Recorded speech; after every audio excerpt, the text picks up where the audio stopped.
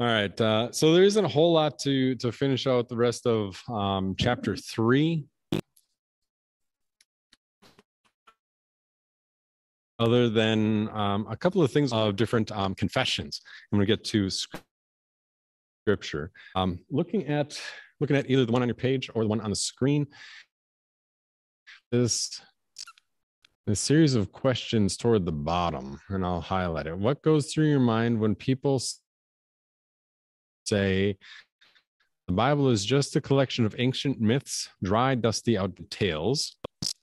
Or what goes through your mind when somebody says this is what the Bible says and then doesn't match their teaching with it? And then explain the proper use of the Bible is connected to the purposes of the Bible for our faith, for our life, and for the glory of God.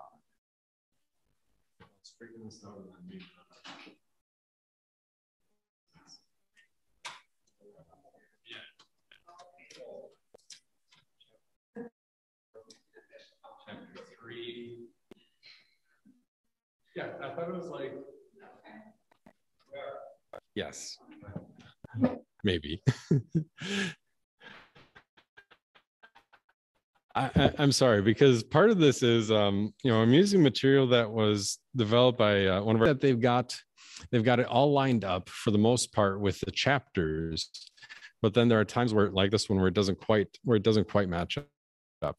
So this one will be pretty quick, and then I've got the new set of sheets that are all stapled together, and we'll just kind of plow through those in order. But how about that first one? Maybe that gets us into this a little bit. What goes through your mind when somebody would say the Bible is just a collection of myths, dry, dusty, outdated tales, kind of like a fairy tale? This is still on that page that began about the handwritten letter from somebody. How do you feel about it? Has anyone ever had that said to them? Oh, you're one of those. Don't you know the Bible is just as true as Hans Christian Andersen and his fairy tales?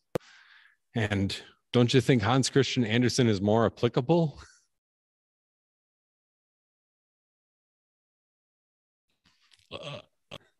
Yeah, if your truth is as valid as my truth, then okay, you can believe that. Go on your way. And but if you need to tear down what I believe, then maybe there's something about what I believe that you don't like. There's definitely that part. Yeah. When you talk about what if scenario, I feel like inadequate to respond to that, but we're told that the Holy Spirit will give us the words that we need if you're in that situation. But I haven't been in that situation. You're asking me this paper, but I feel like I know be able to respond in a sensible way. Yeah. I'd stand there.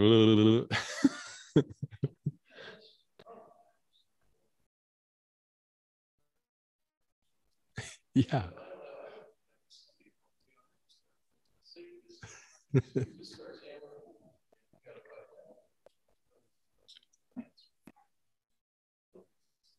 Yeah. You walk away and you're like, I don't know enough to do any of this. And realistically, like 2/3 of America has never read a Bible in their life. Joe.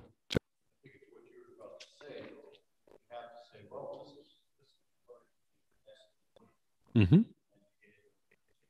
Definitely. I think that's a good approach too. To open up the conversation and say, well, I can tell you a little bit more about what I believe, but I'm really curious, what do you believe? Like, where are you coming from?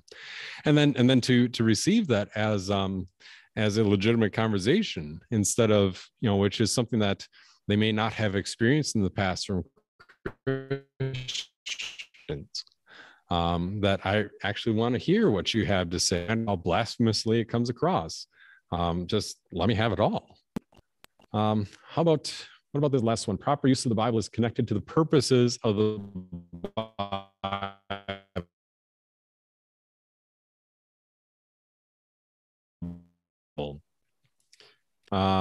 What would be one way of summarizing the purpose of the Bible for faith, life, or glory of God? think of the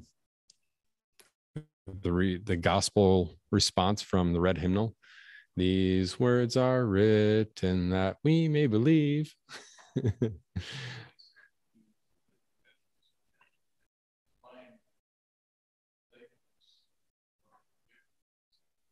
Mm-hmm.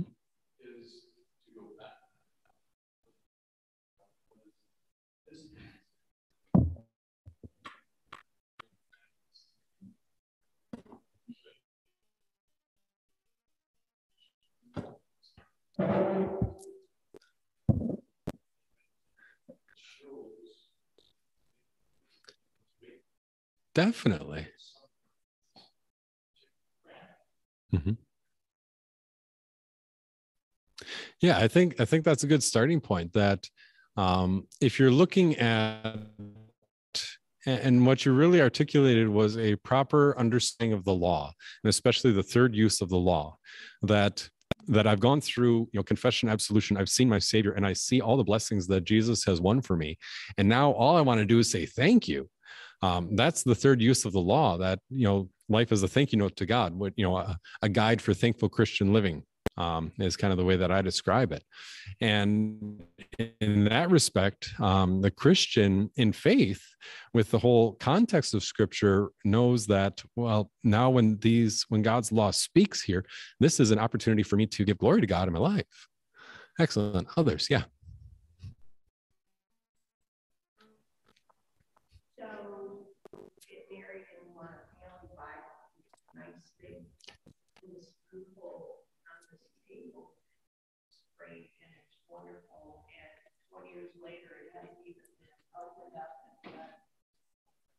Mm-hmm.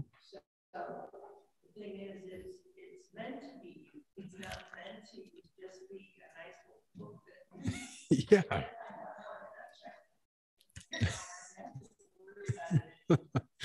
So and that's part of my feeling.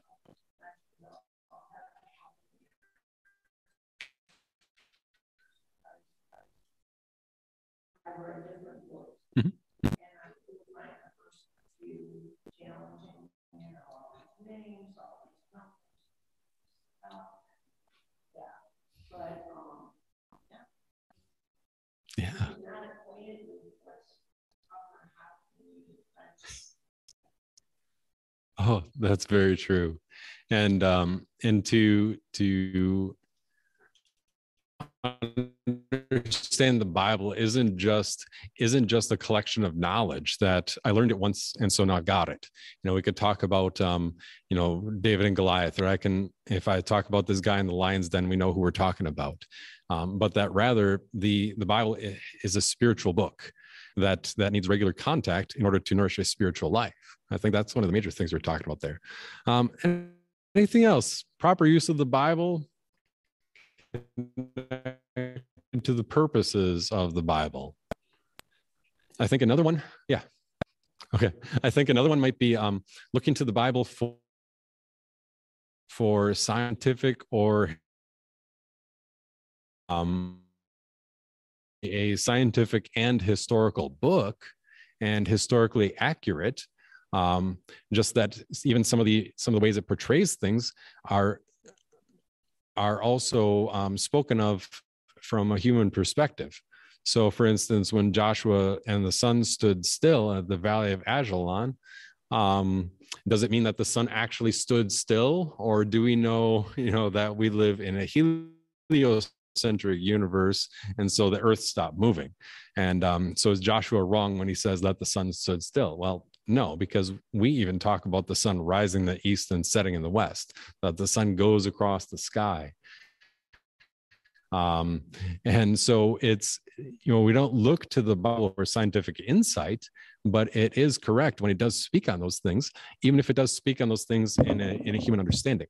I think the example I talked about previously, I think it was Admiral Lord Nelson. I could be completely wrong with that.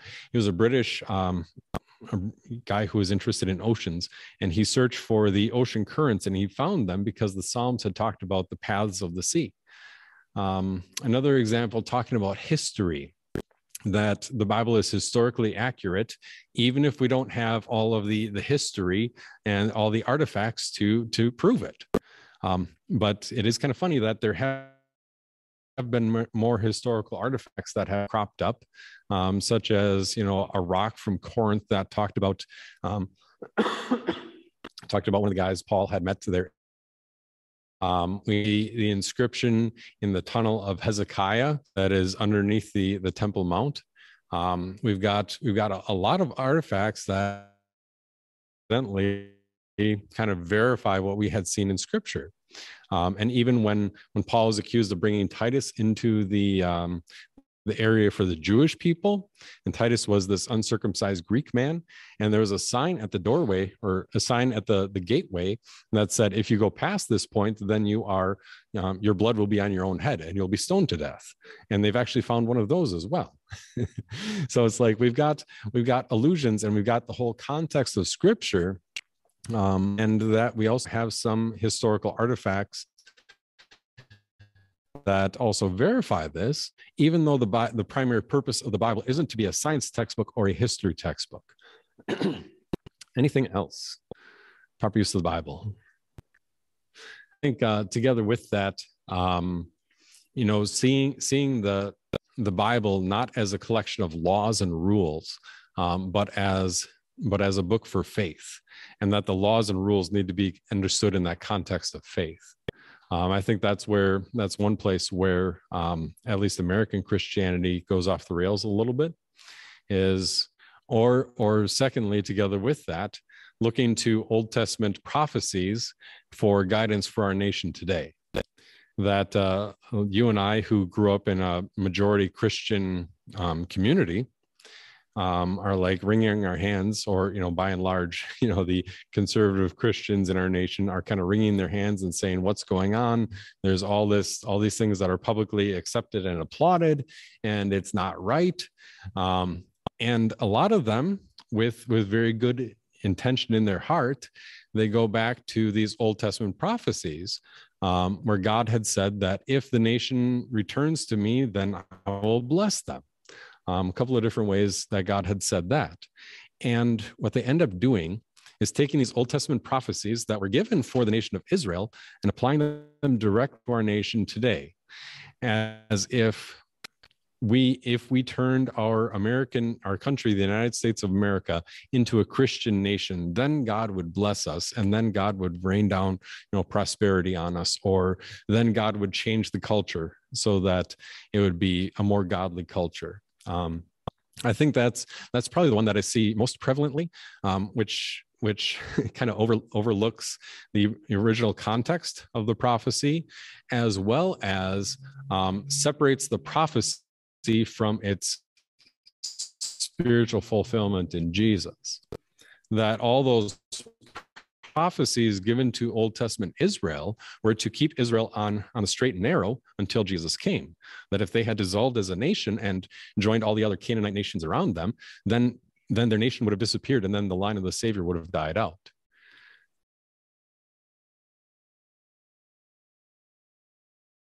All right. The one simple sense, the text has a single simple sense. I think we touched on this probably the first class period, that what it says is what it means, and what it means is what it says.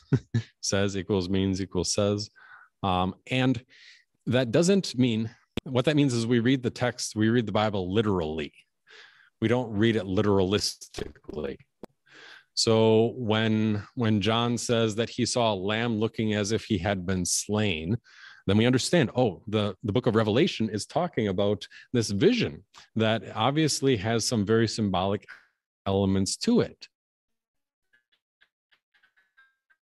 So it's not necessarily that Jesus is going to be looking like a lamb for all eternity, but that Jesus is communicating something with this vision of how he is displaying himself. Tim.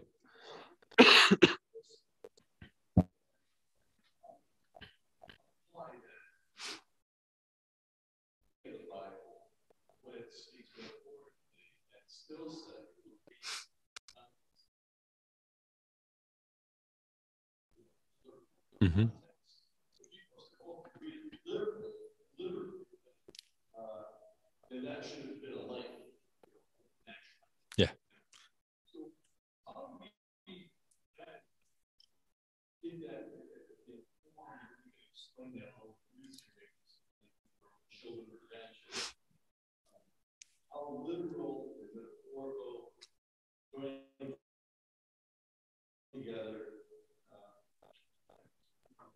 Yeah. Yeah.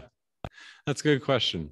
And I guess the short answer is if you read it in a little bit broader context, looking at like John 1:29, John the Baptist says, "Look, the Lamb of God who takes away the sin of the world." And you can see from that the shore here. But in context, if you expand the context to like 5 verses before and after, you usually see, what's going on. I think that's part of it. Part of it, and this has been on my mind for a while, and I haven't quite figured it out. I haven't put it all together. But part of it is a little distressing at a general decline in reading among Americans. Just generally speaking. I mean, there was a bump up in 2014, and there was another bump up in 2020 because everybody was hanging out at home. So we may have leveled off for a while, but it's difficult to talk about simile and metaphor if somebody has never understood or encountered simile or metaphor before. And so some of that takes a little bit of extra explanation, where you've got the metaphor. Jesus says, "I am the bread of life. I am the gate of the sheep. I am the way and the truth and the life." And if you line those up and you hear it, you hear that it has a very similar format, or the kingdom of heaven is like, and then he tells a parable.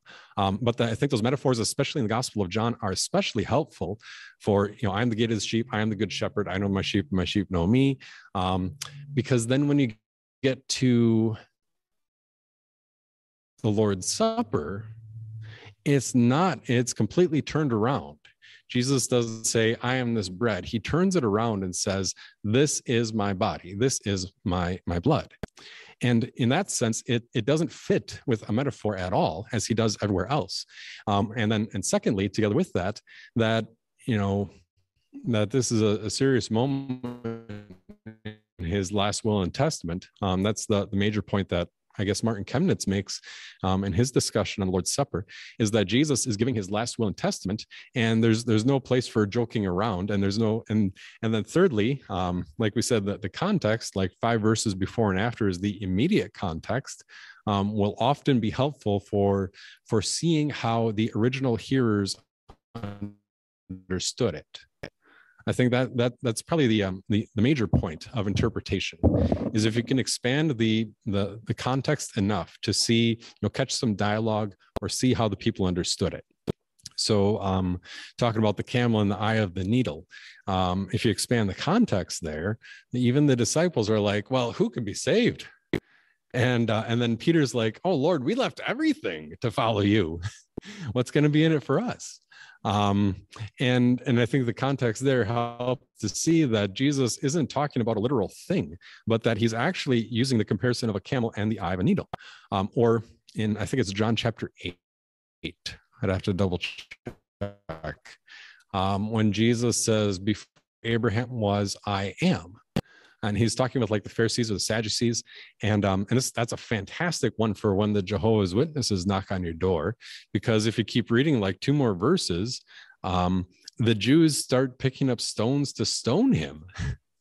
And so the original reaction of the original hearers show us what they understood, that they're picking up stones to stone him because they think he has spoken blasphemy. Jesus wasn't just saying, "Well, I don't know what the Jehovah's Witnesses say." He wasn't saying that he was just like God. He was claiming God's divine name for himself, that he is of the same essence as God the Father and God the Holy Spirit. And understood him to be claiming to be God. Which is where the Jehovah's Witnesses, don't like that idea. They'll say that he's the first actually God, but he's not actually man either. So I guess, I don't know if that's a whole lot of help, but the immediate context, like 5 verses before and after, and then expanding that, especially in John, I guess, to the entire chapter, and then eventually that book or that author will really help you to see how they write. So like if you look at John and then you read like Gospel of John and then 1, 2, 3 John, you'll notice some similarities. Or if you start reading like Romans and then you read through the rest of the Pauline epistles, you'll kind of get a sense for how Paul writes in that. And then on top of that, you'll start to see some of the structure as well as how he talks. And so, how do you help your grandchildren or your children to understand? It's not that you have to be reading Bible stories to them all the time, but making sure that they do have some and a broader understanding of the basic, the accounts of Scripture, like Bible history. And then together with that, I think one of the more helpful things to do is find some decent children's literature so that they, sit and read a story together instead of watching Paw Patrol. It was an Amazon. It's like this child's book from like 1934. And if you want a copy from the Toledo Library, it'll probably be back there in a few days. But there is some excellent literature, whether it is fairy tales or like Hans Christian Andersen. Some of those you have to kind of pick and choose. But that a little bit broader exposure to other forms of literature, I think is helpful in understanding the literary document. That yeah.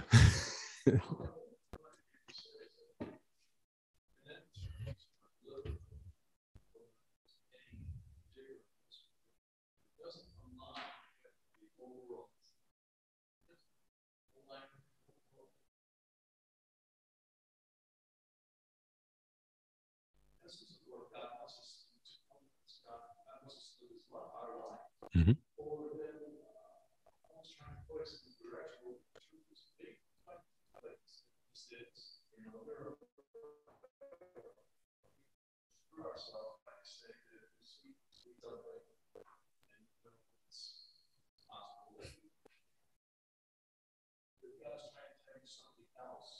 Mm-hmm.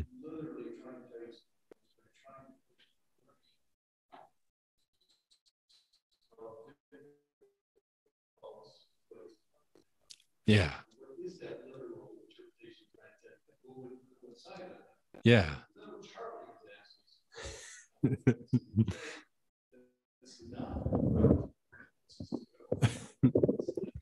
Yeah.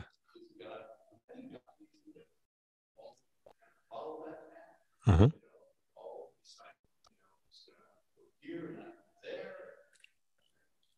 Definitely.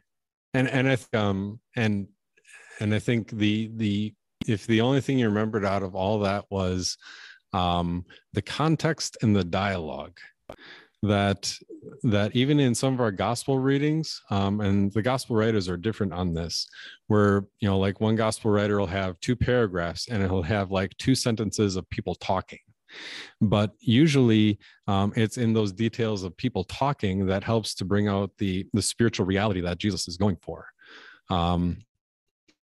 And so I would say, looking at especially at the surrounding context, and the dialogue in the context. And then I think the other point that you were talking about is what Professor Deutschlander and, Lutherans for over a century now have termed the analogy of faith, that the proper interpretation of Scripture is looking at Scripture, yes, as is, but also looking at Scripture with the eyes of faith, to say that there is a spiritual point or a spiritual meaning to these things. And so the only way to properly understand this is to align it with the faith as the rest of Scripture has revealed it. Excellent. Other questions? How about that a little bit about Genesis 1? Some think that a day in Genesis 1 could be an era or epoch or some extended period of time, not a natural time. Still encounter this, even though it's a rather simple one to address. Because yes, the Hebrew term is yom, Y-O-M. There's our Hebrew word for the night, I guess. Yom can mean any extended period of time. It's a rather definite period of time, most often referred to a day, but you could also have a yom that might be a decade, or maybe a yom that is your entire lifetime of the last, 60, 70, or 80 years, whatever the case may be. But in Genesis 1, and then people on top of that will say, well, it could mean like 1,000 years, and 1,000 years are like a day. So we don't really know how long a day in Genesis chapter 1 was. And it's like, child, let me just take you back to Sunday school class for like 2 minutes, because this is beautiful. Yeah. Exactly. So, and that's an example of context of Genesis chapter 1 tells us there's evening and there's morning the first day. So if you're going to redefine day, then you also have to redefine evening and morning. And if you're going to define them in any way that they're used in scripture, then it has to mean a period of darkness and a period of light. And so if you're going to say it's 1,000 years or 1 billion years, then what was it, dark for 500 million years and now light for 500 million years? That doesn't match up. And I think the other one that is helpful, when Moses in Exodus chapter 20 is talking about the Sabbath day, remember the Sabbath day by keeping it holy. And then he goes on and he says, for in 6 days God made the earth, and on the day he rested. And that's where he uses the analogy from Genesis 1. And then we're dealing with Old Testament scripture. We're also dealing with the exact same human author from Genesis 1 to Exodus chapter 20. It's not like, he forgot. Right?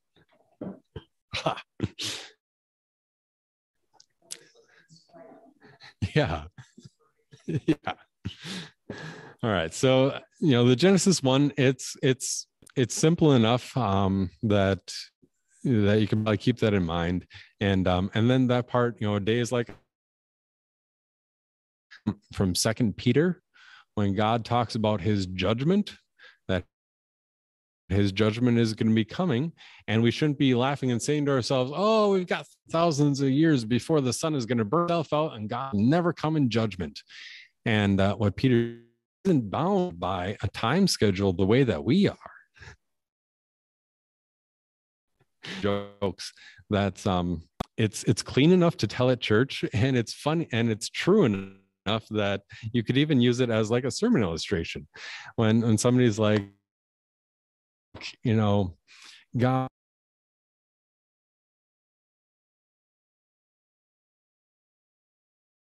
the wealth, like and I've got an entire storehouse of all the wealth beyond that. And so this person says, well, God, what about time? Because I lived for like 70 or 80 years and you aren't bound by time. And God says, yeah, for me, time is something that I created. And so I'm not bound by it the same way that you are. And so this person kind of gets the nerve up after a while. God, hey, if I just had one of your pennies. And God says, sure, just give me a second. Yeah, that's physics. All right. Yeah. Yeah.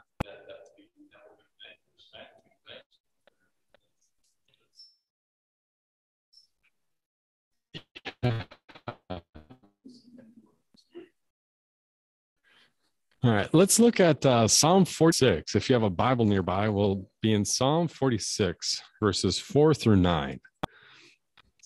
I guess that, we are a doctrine class, so we use a doctrine book, but we're also a Bible class, so we should use our Bible book for a while. So Book of Psalms, you're thinking smack dab in the middle. Psalm 46, verses 4, 5, 6, 7, 8, and 9.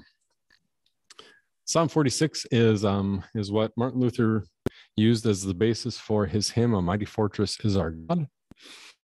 And so I don't think we sang it this past Sunday, but we usually sing it, or we sang "A Mighty Fortress," I guess.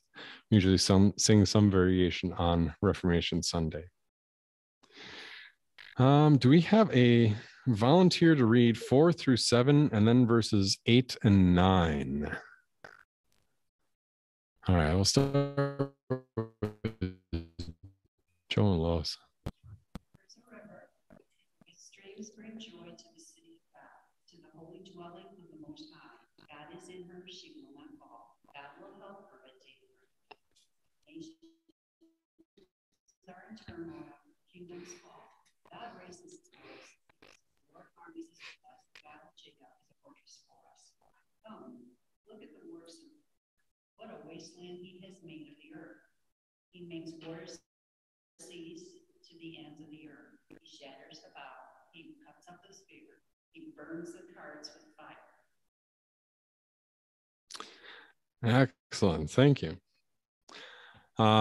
So that, and here's kind of a question that talks about what Tim had asked earlier about interpreting and interpretations, of details here. So what about this interpretation that we have on the screen or on your sheet? That if we search hard enough, we'll find the city of God and drink from a beautiful crystal clear river. Or if you have troubles, God will always bring help at daybreak.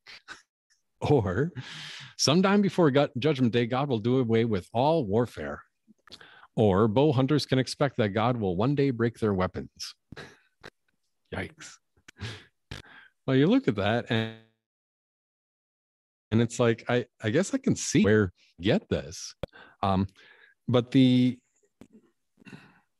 I think part of it is, how do you interpret that? That part is that you're looking at poetry here, and that's helpful, where the indents are kind of set off a little bit, at least on the right-hand column. And so when we're talking about poetry, we aren't talking about a specific straightforward, one-to-one correlation between what happens here and what happens there. But that even with poetry, we're often talking about like an image or a picture of what's going to happen. And so, the image that we have, using the EHV headings that, verses 1, 2, and 3, that the earth is shaken, but yet this city is unshaken. And I guess the other hint of interpretation for the Psalms, usually I would say most of the time or very often, the main point is going to be like the center verse. So that would be like verse 6. And it is thrown off a little bit by our verse numbering, because the heading that you have at the very beginning for the director by the sons of Korah, according to Alamot, a song, that's actually verse 1. So then, verse, I guess verse 5 would be verse 6, or verse 6 would be verse 7. Usually right around that center is going to be where you're going to find the main point that God is making here. What's that? No, I'm good. I can just get a drink of water here. Or I can call on somebody else to talk for a while. And I think that's the main point here, that when we're looking at interpreting this, we have to see that, the book of Psalms is of a different sort than the book of Joshua or Judges, that we're not dealing with strict history here, and that even the way it's laid out in the indentation on the right-hand side helps to cue in the fact that this is a piece of poetry. And so a piece of poetry is talking about specific blessings, but in a very picturesque kind of a way. Okay. I don't know if that helps. Any other thoughts on Psalm 46?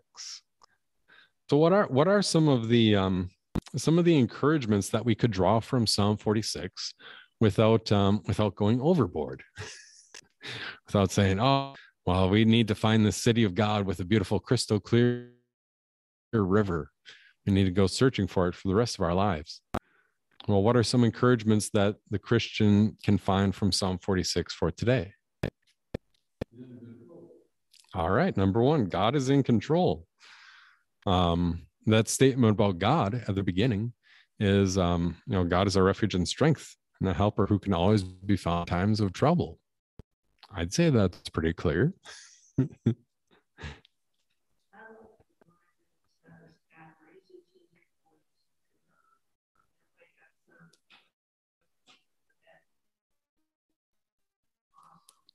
Yeah.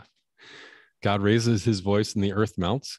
And I think, Psalm 46, you compare it with like Psalm 2, you'd see a lot of similarity there, where Psalm 2 is like the kings of the earth take their stand against the Lord, and they're getting ready for battle, and God says,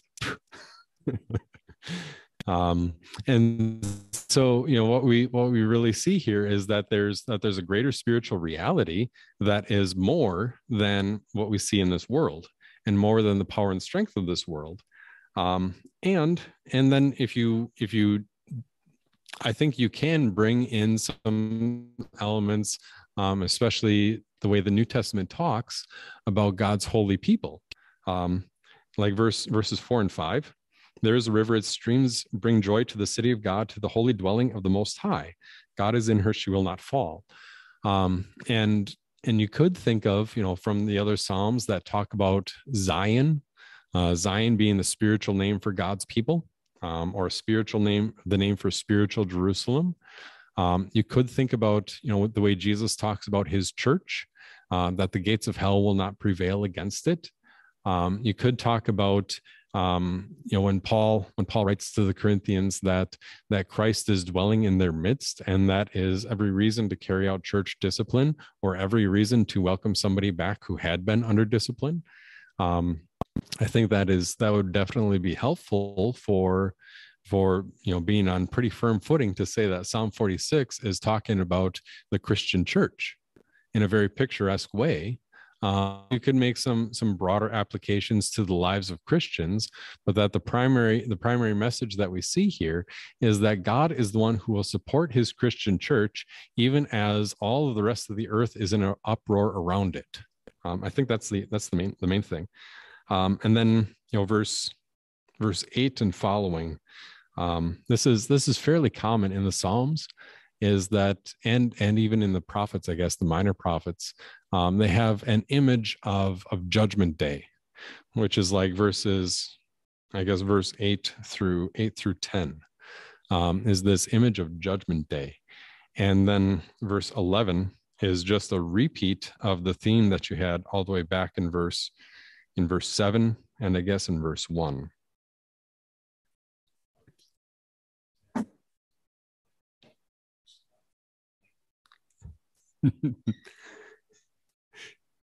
Oh, totally. Yeah. And some, I get it. Like, some of us need to hear that more than others. Personal admission here. Yeah. But yeah.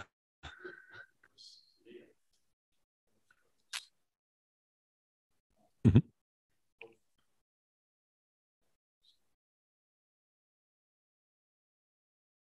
Definitely. And I think both can be true, that part of the reason why God talks so much about his coming in judgment at the end of time, or the power that he will exert and display in judgment at the end of time, is to remind believers that he's still that same God today. That it's not just, one day it's all going to be set straight, but that still today you have the same God who is on your side, and the same God who has promised to be your refuge and strength. And verses 7 and 11, he's got that refrain: the Lord of armies is with us, the God of Jacob is a fortress for us. That is true now, and it will be true for forever.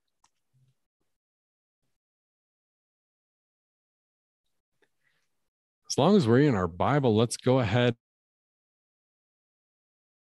to Revelation chapter 14.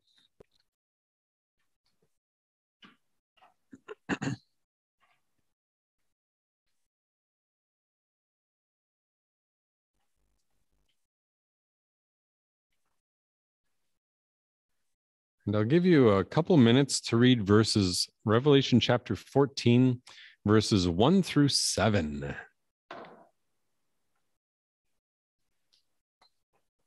You can just read on your own, verses 1 through 7.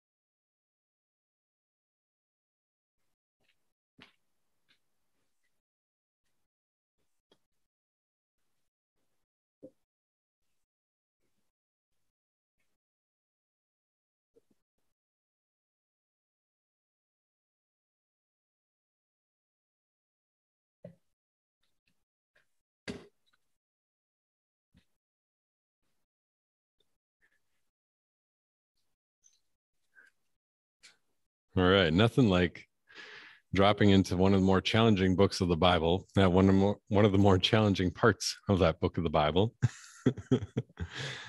But this is another common one. I've actually encountered more Jehovah's Witnesses here than anywhere else I've lived. They like to hang out at the library also. But they don't come to our house anymore. I don't know why.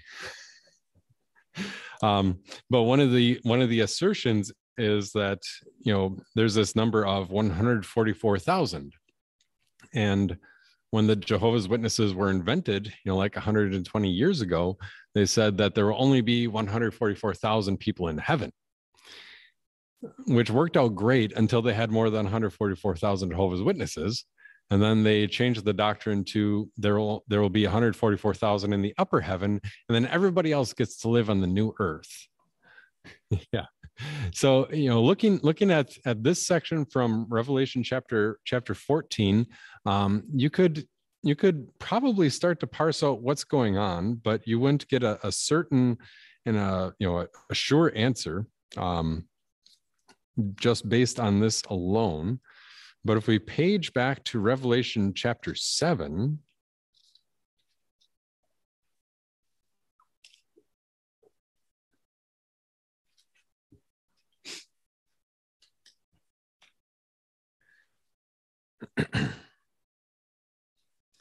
and Revelation chapter 7, beginning in verse 4, reads like this. I won't read all of it, and I heard the number of those sealed, 144,000. Okay, so same author, same book, same number, 144,000 sealed from all the tribes of the people of Israel. From the tribe of Judah, 12,000. From the tribe of Reuben, Gad, Asher, Naphtali, Manasseh, Simeon, Levi, Issachar, Zebulun, Joseph, and Benjamin, 12,000 were sealed. And then verse 9, after these things I looked, and there was a great multitude that no one could count from every nation, tribe, people, and language, standing in front of the throne and in front of the Lamb, clothed with white robes and with palm branches in their hands. That's verse 9. So you're looking at this and you would say, okay, this is a little bit easier to understand than just dropping into Revelation chapter 14. So maybe that 144,000 is people from the nation of Israel. And this probably isn't the best example for it, but we'll just follow and see where it goes. That by this point in Revelation, we've seen a number of different numbers, and that these numbers can be a specific literal thing, because these numbers that he's talking about in verses 4 through 8 adds up to 144,000. And then verse 9, he gets this great multitude that no one could count. And that great multitude is right there in heaven, in God's presence, in front of the Lamb. So on the one hand, on the one side, and say, well, there must be some that clues us in that there's something symbolic about this number 144,000. The other detail that I didn't realize until I taught Revelation once was the listing of the tribes. We've got Judah, Reuben, Gad, Asher, Naphtali, Manasseh, Simeon, Levi, Issachar, Zebulun, Joseph, and Benjamin. And we're missing one. We're missing two, actually. That the tribe of Joseph wasn't, we're talking about the inheritance of the land and the tribes of the nation of Israel, that the tribe of Joseph was split into the tribe of Ephraim and the tribe of Manasseh. And yet Ephraim is missing from this list, and Joseph is on this list. And the tribe of Dan is not on this list. And so, yeah, I know, me neither, till like 8 months ago. And so you're looking at this and it's like, okay, so we already established from context that we aren't talking who are in heaven, because the people in heaven are in verse 9, the great multitude that nobody could count.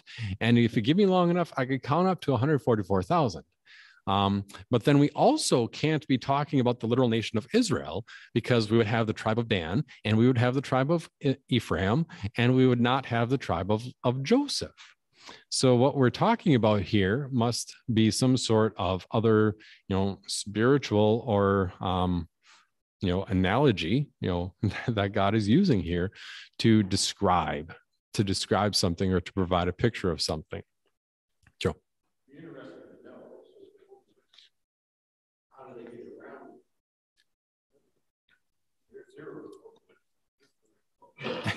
Yeah. I don't know. I usually try to talk about John chapter 8 instead of the 144,000. That's a good question. But at the very least, and for understanding Revelation, the easiest thing to do is to start at the beginning instead of dropping in at chapter 14 or at chapter 7. But this would be a good example where chapter 14 is pretty difficult. By that time, you're 2/3 of the way through the book. And we had the exact same image for us 7 chapters previously in chapter 7. And the details of chapter 7 help to, at least correct some of the incorrect assumptions about chapter 14. And even give us a little bit more hint about what the correct interpretation would be. As far as that goes, that would probably take another 20 minutes to unpack. But the short answer is that in the book of Revelation, God establishes a couple of numbers as a very symbolic thing, like the number 3 and the number 4. Like the number 3 representing God, like Father, Son, Holy Spirit, the heavens and the stars and the universe. And then the number 4 is often referring to the earth, like the 4 living creatures of the earth, or the four winds, the 4 points of the compass. And then the number 10 is something that is complete. And so the math that we're talking about here, and this is why it takes like 20 minutes instead of 3, the math that we're talking about here is 3 times 4 times 10 times 10 times 10 gives you 12,000. And then you multiply that 12 times, gives you 144,000. That's the short answer. I think the rock solid interpretation then is that we're talking about the spiritual people of God, and that God has collected absolutely all of them, and that there is nobody who has been left out. So that was kind of talking about difficult passages being explained in the light of easier passages. Revelation 14 is definitely difficult. Revelation 7 is only slightly easier. I think Revelation 1 through 7 is a little bit more helpful than that. Finally, let's see, I printed out the new ones for next time. So I got that whole packet. But I guess next time we'll talk ever so briefly about that term analogy of faith. You won't even need your page for this one. But that the proper interpretation of Scripture depends on a spiritual understanding of the truths that Scripture is conveying. That's basically it. That if you want to interpret Scripture properly, you need to be a Christian to do that. And in that sense, like the 7th grader in catechism class has a better understanding of how to interpret Scripture than the atheist secular PhD who has a degree in biblical studies but is not a believer. And then that last part about the creeds and the confessions, that's what I'll talk about at the start of class next time. And if you want, I've got a ton of information about all the heresies that grew up out of Ohio over the last 140 years, out of like the Sandusky area and Columbus, because one of our pastors from the Dayton area just gave a paper on that at our most recent pastors conference. It was fascinating, but it could also substitute if you want to get off of an antihistamine to help you fall asleep. So there's the warning. So next time we'll talk to Quia and Quatanus, and before you leave, we'll grab the new sheets off the printer, and then they'll all stay in order because they're all stapled. So we'll close with prayer. Dear Lord, we thank you for the clarity of your word. We thank you for the truth and the simple truth that you have conveyed to us through that word. We ask that you continue to guide us in all truth. Give us a thirst for your word that we may continue to read it and spend time with it. And also give us, we ask you, an understanding of your word that we may explain it to those who are doubting, who are wondering, who are accusing, as well as those who are new and who are learning. All this we ask, knowing that you alone are the one that can accomplish this. In Jesus' name, amen. Thank you very much.